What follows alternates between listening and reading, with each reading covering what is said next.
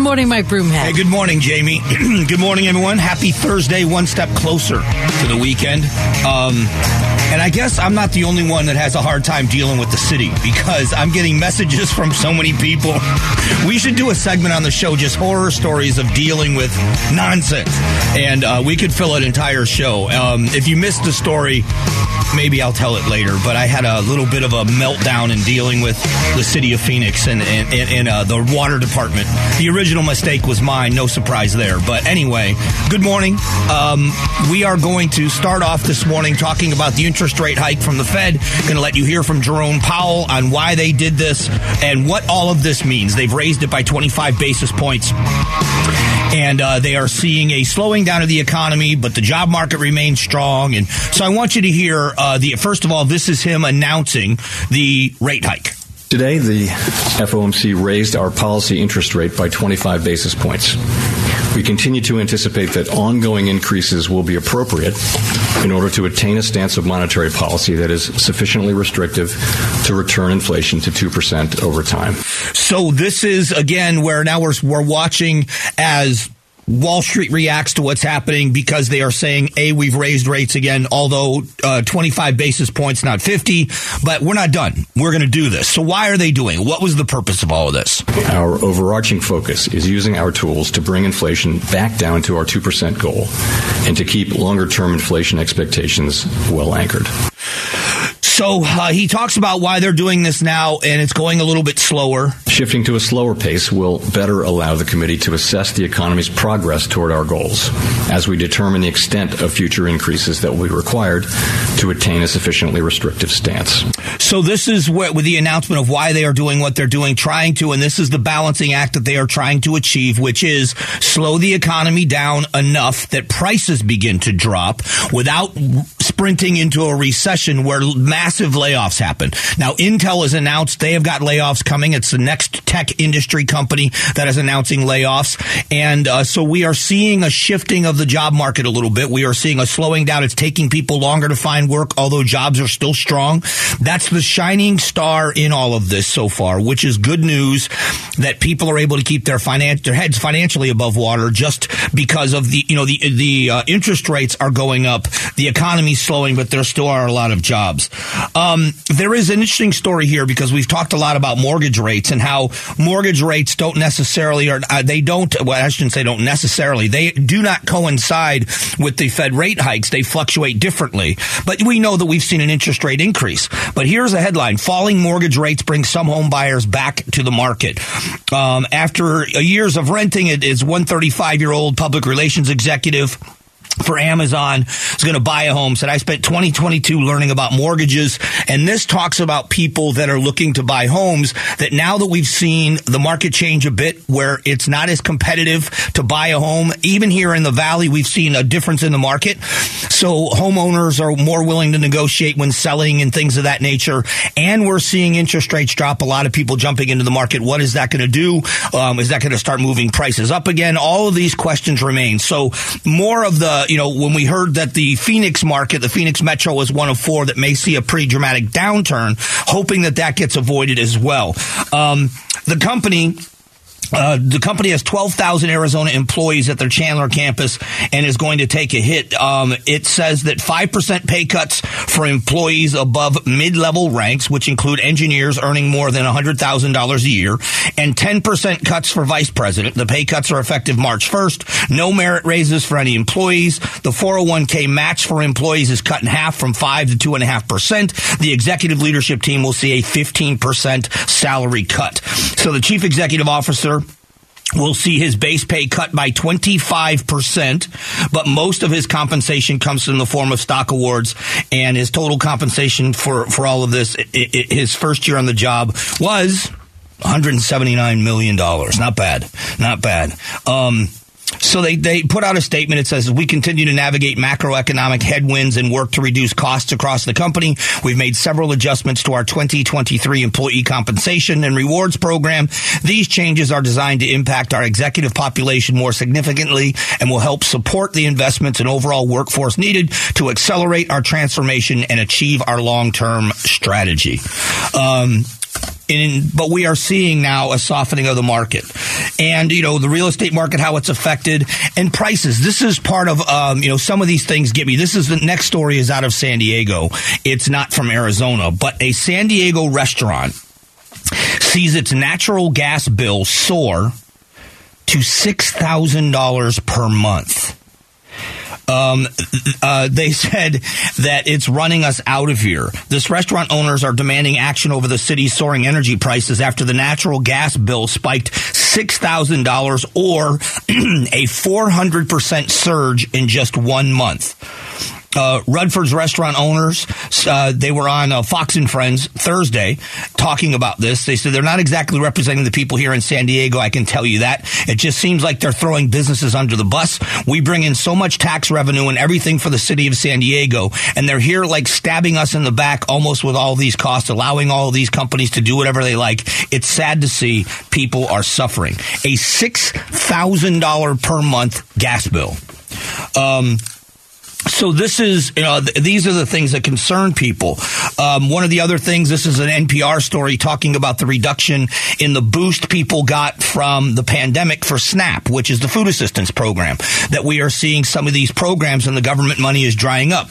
Now, this is, I think for me anyway, it's a lesson for everybody, a reminder, because we probably all already know this, that once you start putting somebody on a government program, they become dependent on it. When that program ends, people suffer because they've become used to it. It's become a necessity.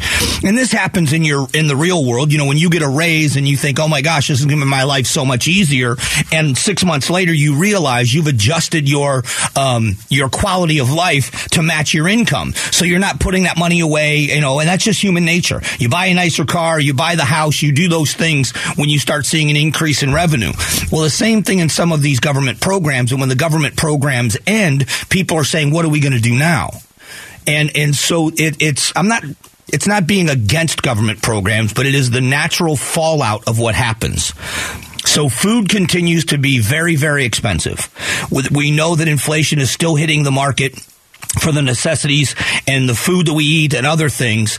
And now we are seeing that some of these government programs are drying up. And part of that is the necessity of slowing down the economy. Unfortunately, working class families are feeling it. So right now, you're going to see some of the food assistance programs diminish. We're seeing gas prices heading toward an average of $4 a gallon. And an increased price there, and we are seeing a slowing down of the job market. These are the fears of the recession that everybody is concerned about. When you start seeing people financially have the bottom fall out from under them. This is where I think about the working families like I've been my whole life. The people that not necessarily paycheck to paycheck, but close, managing your budget very closely, making sure you're stretching dollars, making sure you're doing the appropriate thing with the money that you make. And when you find out through no fault of your own that you're kind of stuck between a rock and a hard place, there's a lot of people that go out and get second jobs, because they want to buy something specific or they're saving for a house or it just gets tough and they need to, a little bit extra. And now people are finding out that still may not be enough and some of those jobs may go away. So people that have worked very hard to do the right thing are going to find themselves financially tapped out, running up credit card debt at record amounts. Interest rates on those credit cards are going up. I am still hopeful that we are not going to see this massive recession, that this is hopefully the balance will come out in the end. What I don't want to see is the American people lose. This isn't about politicians and politics. It's about you and me. It's about us being able to not just survive, but thrive and be proud and build a life. And hopefully we're going to get back on track soon. What we're going to do in just a moment is talk about policing, because major cities across this country have suffered massive losses in policing, and the results are staggering. I'll give you some examples coming up here in just a couple of moments.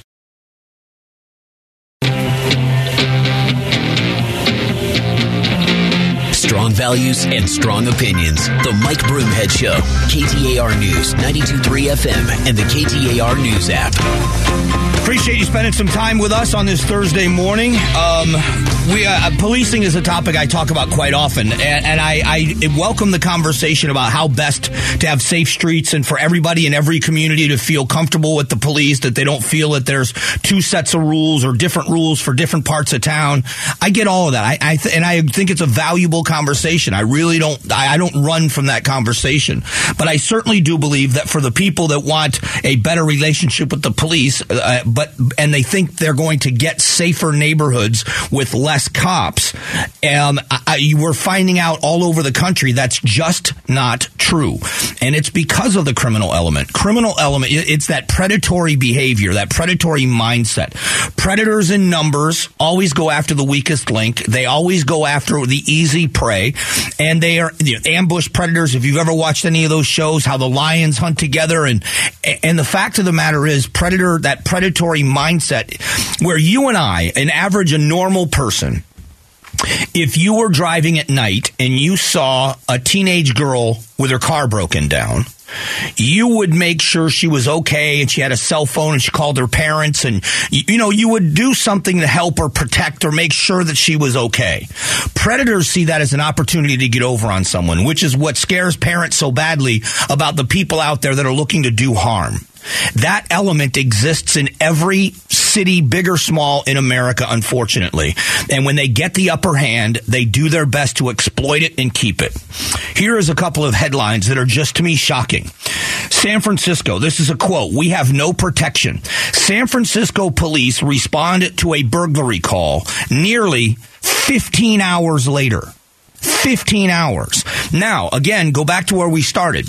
Law and order. We are a law and order society. There's an element among us that don't like guns and wish there were no guns among us, and guns are evil, and who needs a gun, and why would you have a gun? This is why many people are turning to that now. Self-protection, realizing there are not enough police officers out there to save us. Was it Chicago? I think it's Illinois that's proposing a law that says if you own a grocery store in some of these, if you live in a town with more than a couple of million people, which is Chicago, that you're going to have to hire an armed security guard if you own a bank, if you own a grocery store. So they are telling the private citizenry, we are not going to protect you. But this headline in San Francisco, imagine. Now, there's been changes in policing. If you have a vehicle, a car stolen here in the Valley, generally speaking, they don't come out to you. They give you a report number for your insurance company. At least that's how it was in Phoenix for a long time. But here's another one. NYPD sees the largest staff exodus in decades, with leaders refusing to acknowledge mounting crisis, according to their union boss. New York City is rolling back to where it was. Now, before... we all know what happened to Rudy Giuliani. When Rudy Giuliani was America's mayor and Rudy Giuliani took over as the mayor of New York, he made his bones in politics as the attorney that went after organized crime in New York. But when he became the mayor of New York, old New York City, old Manhattan in Midtown, which I'm very familiar with, Midtown Manhattan was a crime haven. And Times Square was not the tourist destination that it is now. Times Square was criminals. And he cleaned it up, got rid of the prostitutes, got rid of the drug dealers, got rid of the people selling stolen or knockoff items, the peep shows, and all the other things, and transformed it into what it is now. And when I've been in New York a bunch, when I was doing some of the national TV stuff, I stayed right there right next to Times Square. It was mid-block between Broadway and Avenue of the Americas at 44th Street. And it was right in the heart of everything down there. And I'll tell you, even when I was going on a fairly regular basis, there's still something about walking into Times Square that's almost magical. It's such a cool place. And it wasn't always like that. Well, New York City is beginning to return to that because the criminal element is beginning to get the upper hand. And I say all of this for two reasons. One is we have to be very careful of what happens in our valley cities. We are not a blank canvas anymore, but we certainly are an unfinished portrait. We have got a lot of open space and a lot of people moving here, and the Phoenix Police Department and the Maricopa County Sheriff's Office and agencies across the valley have done a very good job of keeping a lid on crime and keeping our city streets fairly safe in compared to other major cities. But if we are not careful with our attitude toward policing and with our emphasis on policing, we are going to find ourselves fighting a losing battle. So that's the one reason. The other reason is, for everybody out there that sees the reputation of policing being tarnished, we need a new generation of people to step in and be a part of that change. And it's going to be young people. So if you know someone or if you are someone, these are the things that are necessary in keeping a society safe. I've talked about my family. My brother and his wife, my sister-in-law, are both cops. My brother's a captain with the sheriff's office. His wife is a deputy in the sheriff's office. My brother Tom, who I've talked often about, and mostly people know that he was killed in Iraq as a soldier. Between his time as a Marine and his time in the Army as a soldier, he worked from 1994 to 2000 in the Department of Corrections here in Arizona, and he worked as a corrections officer out in Florence in SMU2, the Special Management Unit. And he was very proud of the law enforcement career he had inside the prison. They are law enforcement officers. They're not guards. They're law enforcement officers. And if we don't keep the positive attitude toward policing, if we don't make sure that our city management and our state management and our county management, if we don't make sure that they continue to respect the job of policing, support the job of policing, and make sure that we have a robust police office, station or office or agency, whatever level of government it is, we're going to find ourselves in these losing battles. And we've got to continue to tell these stories. All right, Gatos joins me in a moment, and it's our Big Q poll question of the day, so please stick around for it. The Gatos Big Q poll question, brought to you by Your Valley Toyota dealers. Good morning, Gatos. Hello, Mike. Can you hear me? Yes. The Gatos 3000 has been confiscated by KTAR Radio. I'm on the Gatos 150. It's called my phone.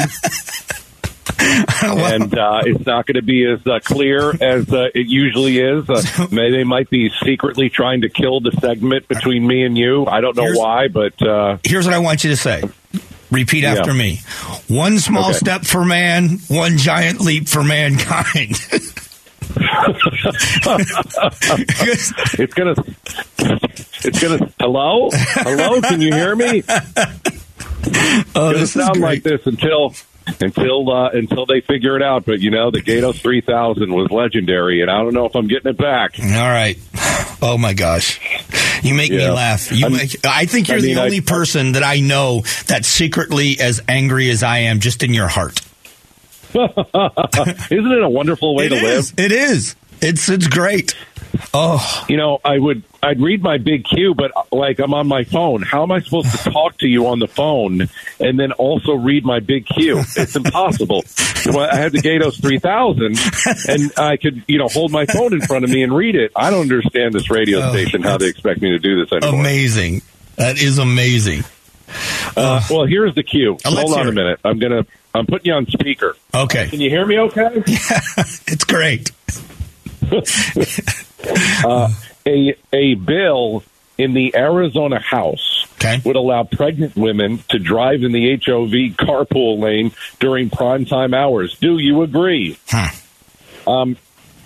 I guess this is all, with abortion and all that kind of stuff and what's your state law. I've said this before. I believe, you and I should also be allowed to be in the HOV lane because, we got the stuff to make babies. Fair enough. Don't you think? Well, listen, I think there is nothing more ridiculous than the HOV lane anyway. Yeah. I've kind of said that for a long time. Can you still hear me? Yeah. Am I on the air? I've said that for many years. Why don't you just open up the HOV lane? Well, because traffic would be so much better. Right. It's just an extra lane. Right. Think of the dumb principle behind the HOV lane. At the busiest times of the morning, we're going to take away one lane from the majority of drivers. All in the interest of the environment. If you got them to work faster, we'd have less smog in the environment. See how angry we get? See, we're getting angry again.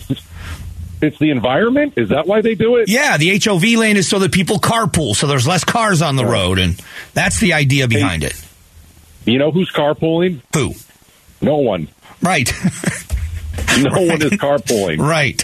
Not a single person. Not a single person's like, yeah, that sounds good. I want to drive to work with somebody else. I know. And no, that doesn't happen. So I think that we should be allowed, men allowed in the HOV lane. We've got the stuff to make the baby too. Right. Well, listen, Doesn't start without us. I love the question, and you never sounded better. Did that? Are you there? You just. Gatos, all right. Thanks, Gatos. You're going to get us both fired. All right. The Big Q poll question today brought to you by your Valley Toyota dealers. Coming up in a moment, we talk about the debt ceiling.